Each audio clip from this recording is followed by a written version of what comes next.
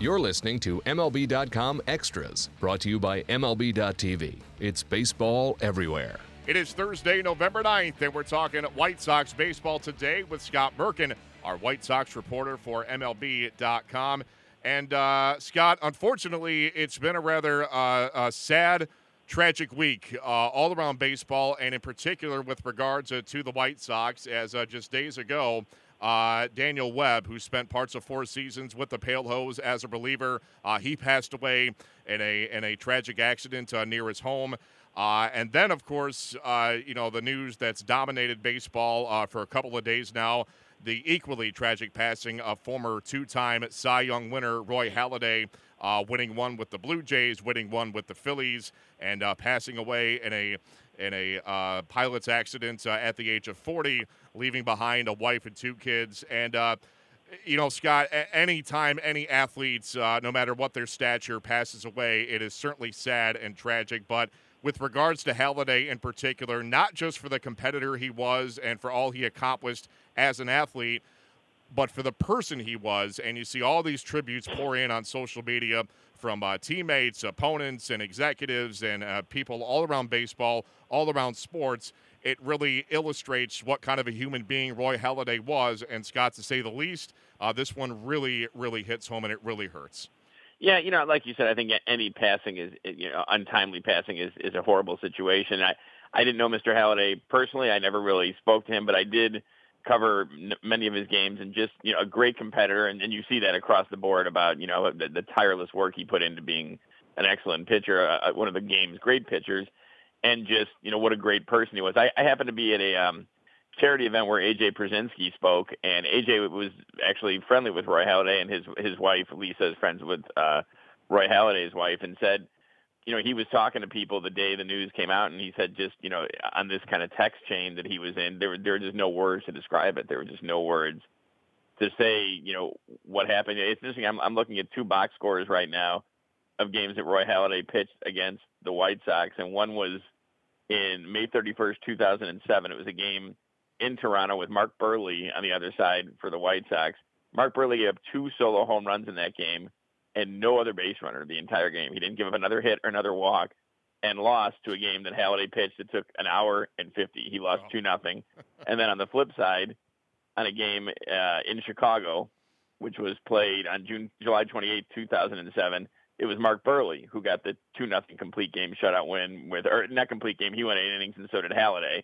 And that game took 207. The first game took 150. Man. In that game that Halladay lost, Jerry Owens, who was for a while the top prospect, one of the top prospects of the White Sox, hit his lone career home run to win that game. So it's interesting, some of the things that jog your memory when it happens. But yeah, I mean, both great losses for baseball. I knew Daniel Webb obviously quite a bit better. Real nice kid. Had fought hard. It was fighting hard to get back to the majors after he missed the season of Tommy John surgery. On one hand, it's even more tragic that, he had gotten married, I guess, in a small ceremony back in March. And Kevin Smith, who's the White Sox catcher, is very close friends, kind of like a brother with Daniel Webb, said they had a celebration that afternoon at his place. He went out that night to kind of see the stars with a group, including his wife, riding all-terrain vehicles. And that was when he had the accident. So on one hand, it's unbelievable that he was celebrating his love that afternoon and then died that night. But as Kevin Smith said, he also had never seen him happier, so he was kind of in a good place when this happened. And unfortunately, his wife was injured too, and they have a 3-month-old baby. So just, kind of a sad few weeks here in baseball. Yeah, to say the least. I mean, it just rips your guts out. I mean, to read stories like this, especially, we tend to forget sometimes that as in depth as we cover these guys as athletes, and for all that they do between the foul lines, they're people. I mean, they're human beings first and foremost, so they have families and wives and children. And in the case of Daniel Webb, as you said, a newborn baby. And what do you say? I mean, how do you possibly put something like that into words, something that tragic? And, like you said, Scott, it's just been a very sad, tragic couple of weeks, couple of days, really, for baseball between the deaths of Daniel Webb and Roy Halladay. And I should add in real quick there, which I wrote about this week. Sure. David Robertson, another great guy, on the field and off field, and his wife, Erin, they have a charitable organization called High Sox for Hope.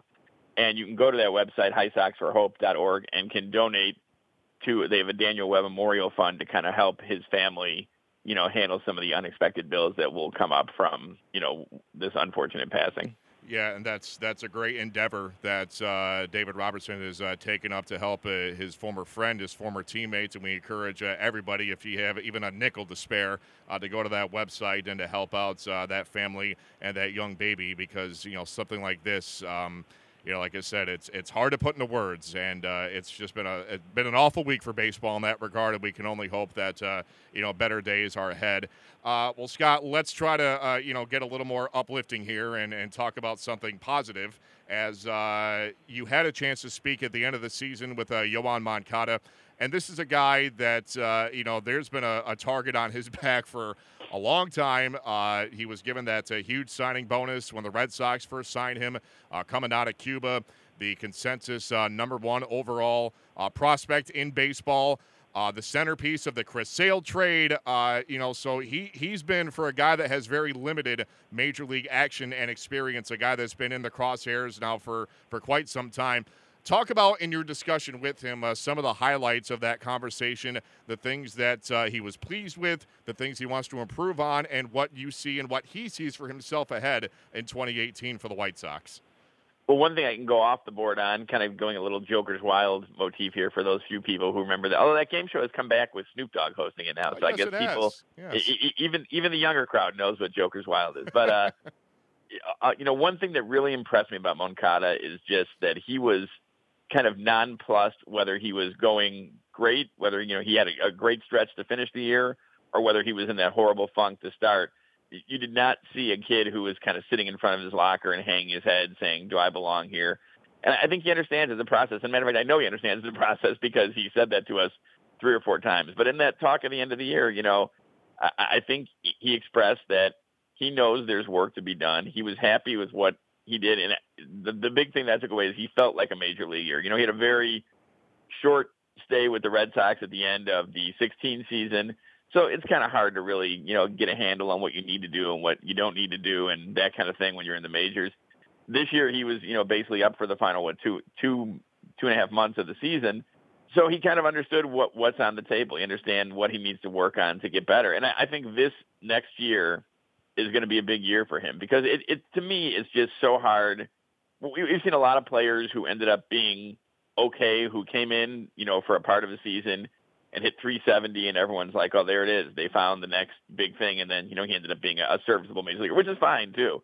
But we've also seen players who have struggled, i.e. Aaron Judge is an example, Mike Trout, when they first got a taste of the big leagues, and now are 2 of the best players in the game. Mike Trout arguably is the best overall player in the game.